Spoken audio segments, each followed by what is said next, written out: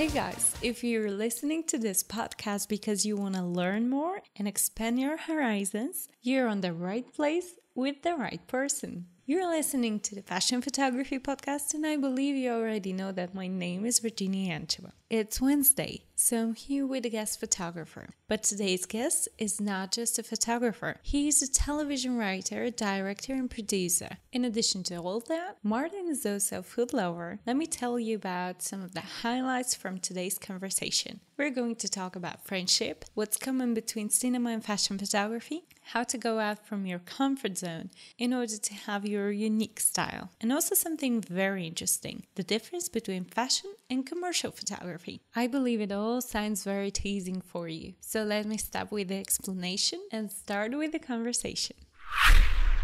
I'm Martin Kunert, and I'm originally from Poland, and my mother took me to the States when I was a kid.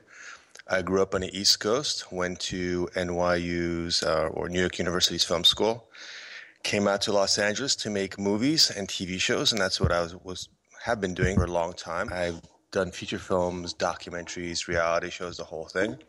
And about 4 years ago, I got really burnt out on Hollywood and filmmaking and went through a breakup with a long-term relationship at the same time. So decided to reset my life, moved out of the house, came into what's known as the Arts District in Los Angeles.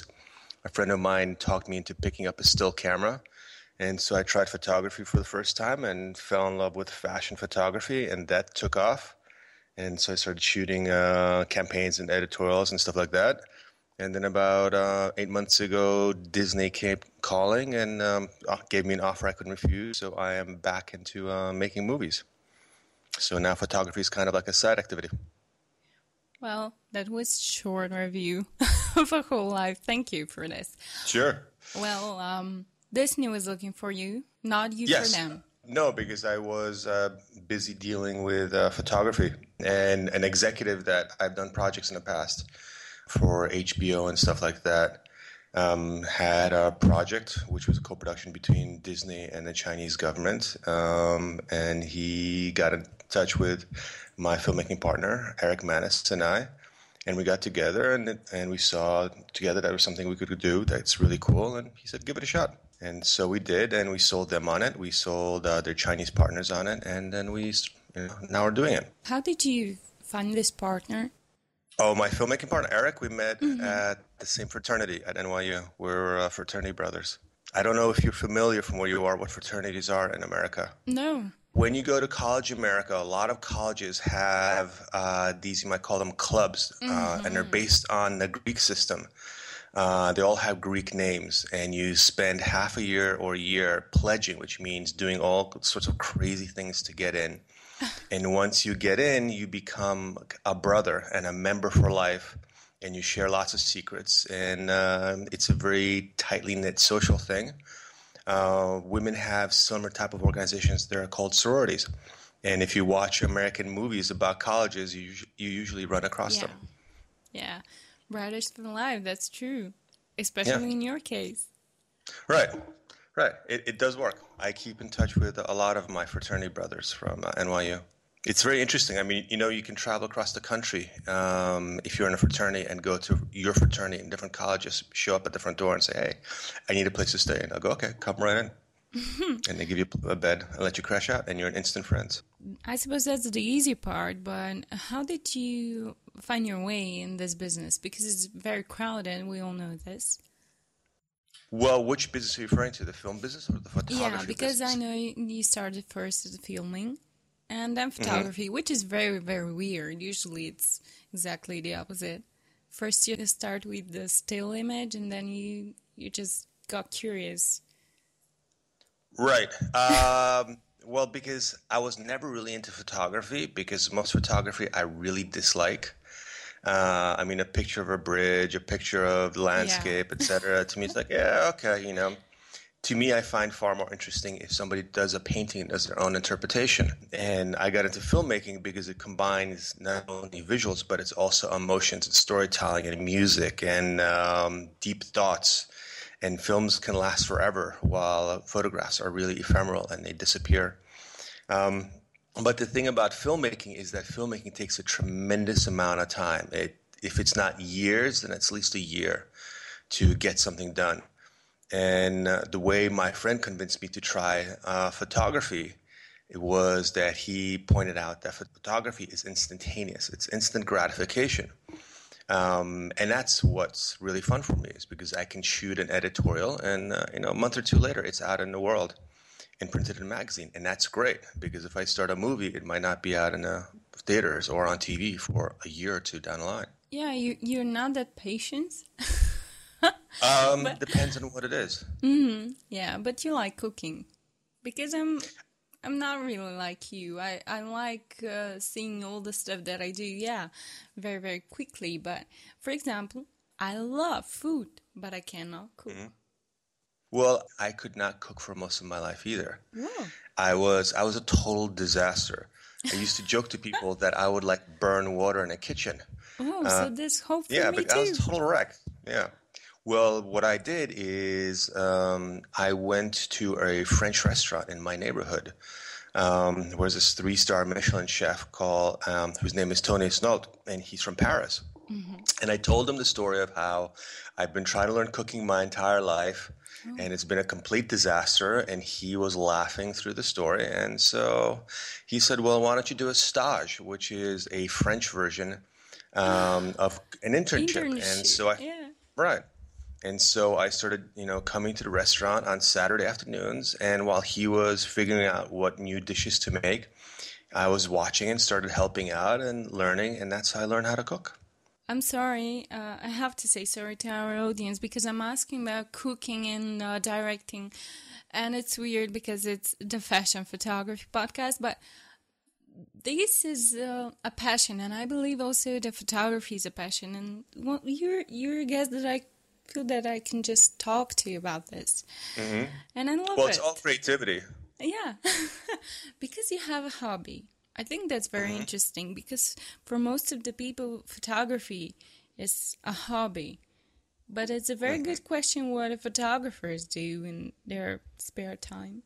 I don't know because I don't know that many photographers. I know a lot of filmmakers. Mm-hmm, and I know what they do in their spare time, and lots of them do photography in their spare time. But I think, the photographers who I met are usually trying to do things which are the exact opposite. Like trying to get away from the camera or trying to get away from the computer in Photoshop. Mm-hmm. Which I happen to love Photoshop, but Really? That was my next question. Oh, I love it. I'm OCD, obsessive compulsive disorder, when it comes to my images. And I have no problem spending hours on fixing one image. And you love to do it by yourself? Oh, yeah. I wouldn't let anybody else mess with my images. Yeah. That's the other big difference about photography and filmmaking, is that filmmaking is an extremely collaborative art form where you have potentially hundreds of extremely talented people contributing to what you're doing. Photography is all you. And that means it's all your control and you get exactly what you want. But also, if you screw up, it's all your fault. That's very interesting because most of the people think that, especially the fashion photography field, is actually teamwork. It is a teamwork in a sense of you have the stylist and you have hair and you have makeup, et cetera, et cetera. That is true. But ultimately, that image belongs to you. Like, the hair might be bad, but if the lighting or if the skin is bad or whatever, it's your fault. Yeah, true. How did you start at first with the Photoshop? I sort of knew the basics of image manipulation because I know it from filmmaking, like CGI. Yeah. But Photoshop, right? But Photoshop itself, I just started learning by going onto lynda.com and Retouch Pro is a website. And I just started doing the tutorials and reading what other people are doing and experimenting. You started with the fashion photography later, so it means that you've been good with the lighting. I am, because I think I come from lighting from a filmmaker's perspective. Mm-hmm. From what I've seen so far, as photographers tend to obsess with lots of lights, lots of soft boxes, and things like that, versus in filmmaking, you can't handle light the same way because you just need so much more light and on a constant basis because you're doing 24 photographs per second, basically. And people are moving around. So filmmakers would like point a light at a wall and bounce a light off a wall and make a whole wall a softbox, or you bounce light off a ceiling and make that kind of a gentle fill. So because my lighting is much of an approach of just show up and just use the environment, which is the filmmaking approach, and therefore lighting for me was a lot easier. Like at most I ever use is two strobes. Usually I just bounce them off the ceiling anyway. 99% of cinema lighting is what's called three-point lighting, where you have three lights, what they call a fill, a key, and a kicker. And so as long as you do those three things, you're pretty much most of the way there to creating a cinematic feel. Yeah, it's very obvious when a person see your images that they're quite different from your cinema approach. Well, thanks. It's also because I kind of wing it and then hope that I can save my ass on Photoshop. So if something goes wrong, that's where Photoshop comes in really easy. I mean, really handy. Yeah, good. Have you ever saved a paid work like this? No, because the way I function is I use testing to really go out on a limb and try things which I've never done before. And in a paid situation, I only work within my comfort zone that I know I'm going to be able to nail perfectly. Mm-hmm. And so I don't take risks in paid work. I only take risks in tests, because then, if the test doesn't work out, who's going to complain to you? The agency and the model, and, that's okay. Yeah, true. And another great advice. What's the most valuable lesson, life lesson you've ever learned by a mistake? Depends on the situation.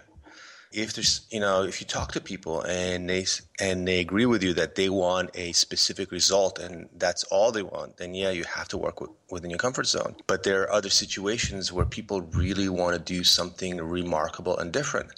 And then you sit down with them saying, okay, well, we can try to go for something really extraordinary, really stand out. But to do that, you risk failure. And if you're comfortable with risking failure, then you also have the potential of doing something extraordinary. But if you're not comfortable with risking failure, then by definition, you're going to do something average. And another word for average is mediocre. So it all depends what people want, that you're working with. And I've done projects where we played it safe and everybody was expecting something great, and they come up with something that just feels safe. And you go, okay, well, it's safe. And other times we went for something where everybody thought it was going to be absolute failure because we really tried something so extraordinarily crazy. And it came back and it was blew people's expectations and affected the business and changed like genres of filmmaking because it was so out there that nobody did it before. What do you think that makes your work unique? Because there are so many people out there on this market. I don't know. You tell me. I think it's very hard, for people to judge their own work. Yeah, it's true. It's very, very hard. But I suppose some people have told you why they choose you instead of someone else. It always varies, but the difficulty is that, if you always wear rose-colored glasses, the whole world always looks red to you, and that's all you see. But yet other people will tell you, well, all your images have this kind of a red look to them, and that's your style. So I can't, intrinsically, it's hard for me to judge what is my style and what people find attractive. I'm just happy that they do. Whenever people say, hey, nice things about me, I love it, and then when they don't, I get really insecure and unhappy. It's a basic human reaction. Yeah, of course. I was wondering if there's something you Wait. I think maybe what might help to answer you is that in Los Angeles, LA has its own type of style, which is much more of a beachy, sunny, stuff like that. And the way I shoot much more European because I fantasize about Vogue Italia, not about, California beaches when it comes to fashion photography. I guess that's the difference. Yeah. It's very obvious. I must admit that when you said I should be the judger, that's exactly what I thought. You have this so European thinking. It's very, very obvious. And I love it because it's very deep. Well, thank you. I think that it's very deep. Maybe because I'm in Europe. Maybe I'm not that deep. Yeah. Is that something that you're trying to do, or is it just who you are? I think it's more who I am. I think ultimately in photography, The thing that I always told is that the most successful photographers in the world, you can look at a photograph of theirs without having seen it before, and you can recognize it as their image. Like you can look at a Herbert's photograph and go, wow, that looks like Herbert's. Or Peter Lindbergh, you can go, wow, that looks like a Peter Lindbergh image. Or a Paolo Roversi, well, that looks like a Paolo Roversi. And they all develop their own style, and their own style comes out of them. It doesn't come out of following somebody else. And so ultimately, digging something out of yourself is what makes you unique and stand out versus, following the pack. Yeah, but I don't think that's something that they've been trying to do. That's a good question. Have they been trying that, or kind of is it inescapable? Because on the flip side, by not doing what everybody else does, is you're not following the fashion. You're not becoming like, hey, we need a photographer to shoot this and this type of a look. You're not that guy. You're out on your own little world, and people either love it or they think that you're a total joke. You're a person of many new ideas. I know about some of your movies, and how did you manage to make them? For example, all the cameras that you sent to Iraq, and you made a movie from. And I was wondering about those ideas. Are they all yours? And can you tell me more about this? I'm very, very interested.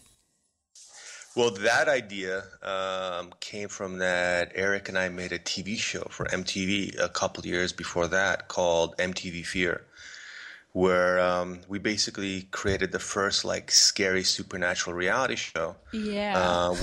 Where we gave people, 6 contestants their own cameras and sent them into a haunted place and had a computer telling them what to do, and they would film their own experience. And that was one of those projects where once MTV bought it, when we went to production, they thought, all the executive thoughts that we're crazy and we're going to be a total train wreck and get destroyed. And when we succeeded, it became really innovative and basically created the standard for all scary reality shows. True. And supernatural reality shows since. That show dealt with people filming their own experiences. And then in the middle of the Iraq War, I was sitting around with Eric, and we're watching the news coming in and seeing all these journalists in flak jackets surrounded by tanks, putting their microphones to little Iraqi children, asking them questions. And the kid is terrified of everything around him. And I realized there's just no way to get an accurate story or response out of the Iraqis to see what they're going through by using film crews.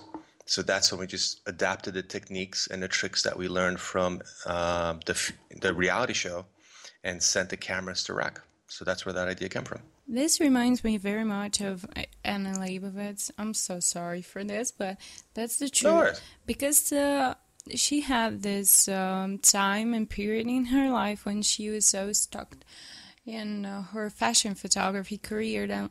And then Susan Sontag actually told her to go to a war zone. And then she remembered about every single thing in the world that you're not looking at when you're in the fashion industry. And I was wondering, because I cannot ask Annie, unfortunately, but I can ask you, it's a very big jump. How did you felt from a war zone to fashion photography? Well, because there's many years separating them, first of all. And I made a documentary when I was doing nothing else but film, and I never did any photography. I didn't even use a camera or own a camera. Yeah. And the photography came out many years later. And then it just became purely try to create the coolest visual one can. I'm sure. Because maybe another way to look at it is that, to me, the history of European art is the history of creating beauty on a two-dimensional surface. And the most beautiful thing that you can represent on a two-dimensional surface is a beautiful woman. And so 3,000 years of European artistry has been spent on trying to do that better and better and better and better. And that ended sort of in at the beginning of the 20th century when photography was created, because painting went off into modern art and non-representational visuals. And the whole aesthetic that Europe created over 3,000 years then shifted into fashion photography. And if you look at the paintings of the late 19th century, and you look at fashion photography, particularly out of Europe, you end up seeing that it's the same thing. If you look at, the Mona Lisa, it's to me no coincidence that she looks like a Vogue cover. It's the same close composition. It's the same way images are arranged and often the look. If you look at the paintings of the 19th century, you see that women are represented as being very pale, as being almost white, like porcelain statues. And in so much of fashion photography, women are made to look white and pale in porcelain. To me, that's all a direct connection. And so for me, what's beautiful about the best of fashion photography is that it reflects back into that very old classic European aesthetic of creating beauty. Do you think there is a difference when a man shoots a woman and if another woman shoots a woman? Do you think the result is different? I mean, of course it's different when there are two people, but if you're a man, do you put something else in this photograph? All depends on which part of fashion photography you're talking about. If you're talking about the fashion, more of the sexy fashion, then there probably is a difference in that a man would probably put in much more of a heterosexual connection between the model and himself, while a woman might create a more of a softer sexual connection. But for most of fashion photography, I don't think there is that much of a difference because ultimately it's about, one of the differences between fashion photography and like commercial photography is that commercial photography is about representing the world as it is. If you see in a commercial photograph a girl running across a beach and she's happy, then you go, oh, wow, I could be her, I could be with her, I could be on a beach. Fashion is about creating a fantasy and something that's unreachable, an aspiration. So if you look like at a Prada ad, you may feel I will never be that model, I will never be that environment. But even though I want to be her so much, but maybe if I buy the handbag that she's holding, I can feel a little bit of what she's feeling. And therefore, that dream feel, that aspirational, that non-reality is something that both men and women can create. I was wondering if there is an accomplishment in your life that you're really, really proud of. When that documentary about Iraq came out into theaters, a couple months later, the Motion Picture Academy of Arts and Sciences, basically the academy that gives out the Oscars, contacted us and said, we want to take a print of your film and store it in our vault where we preserve all historic making movies. And so now my movie is being stored in the same vault as like Casablanca, Citizen Kane, Raging Bull, and all those type of movies. So I think that's really cool. God, that's amazing. Yeah, that's certainly a neat thing as a filmmaker to have. Yeah, that's a really... Doesn't translate to money, unfortunately, but it's really cool creatively. Yeah, it's not always about the money. No. That's it. That's a good topic, I think. Were you tempted about from the money when you started doing fashion photography?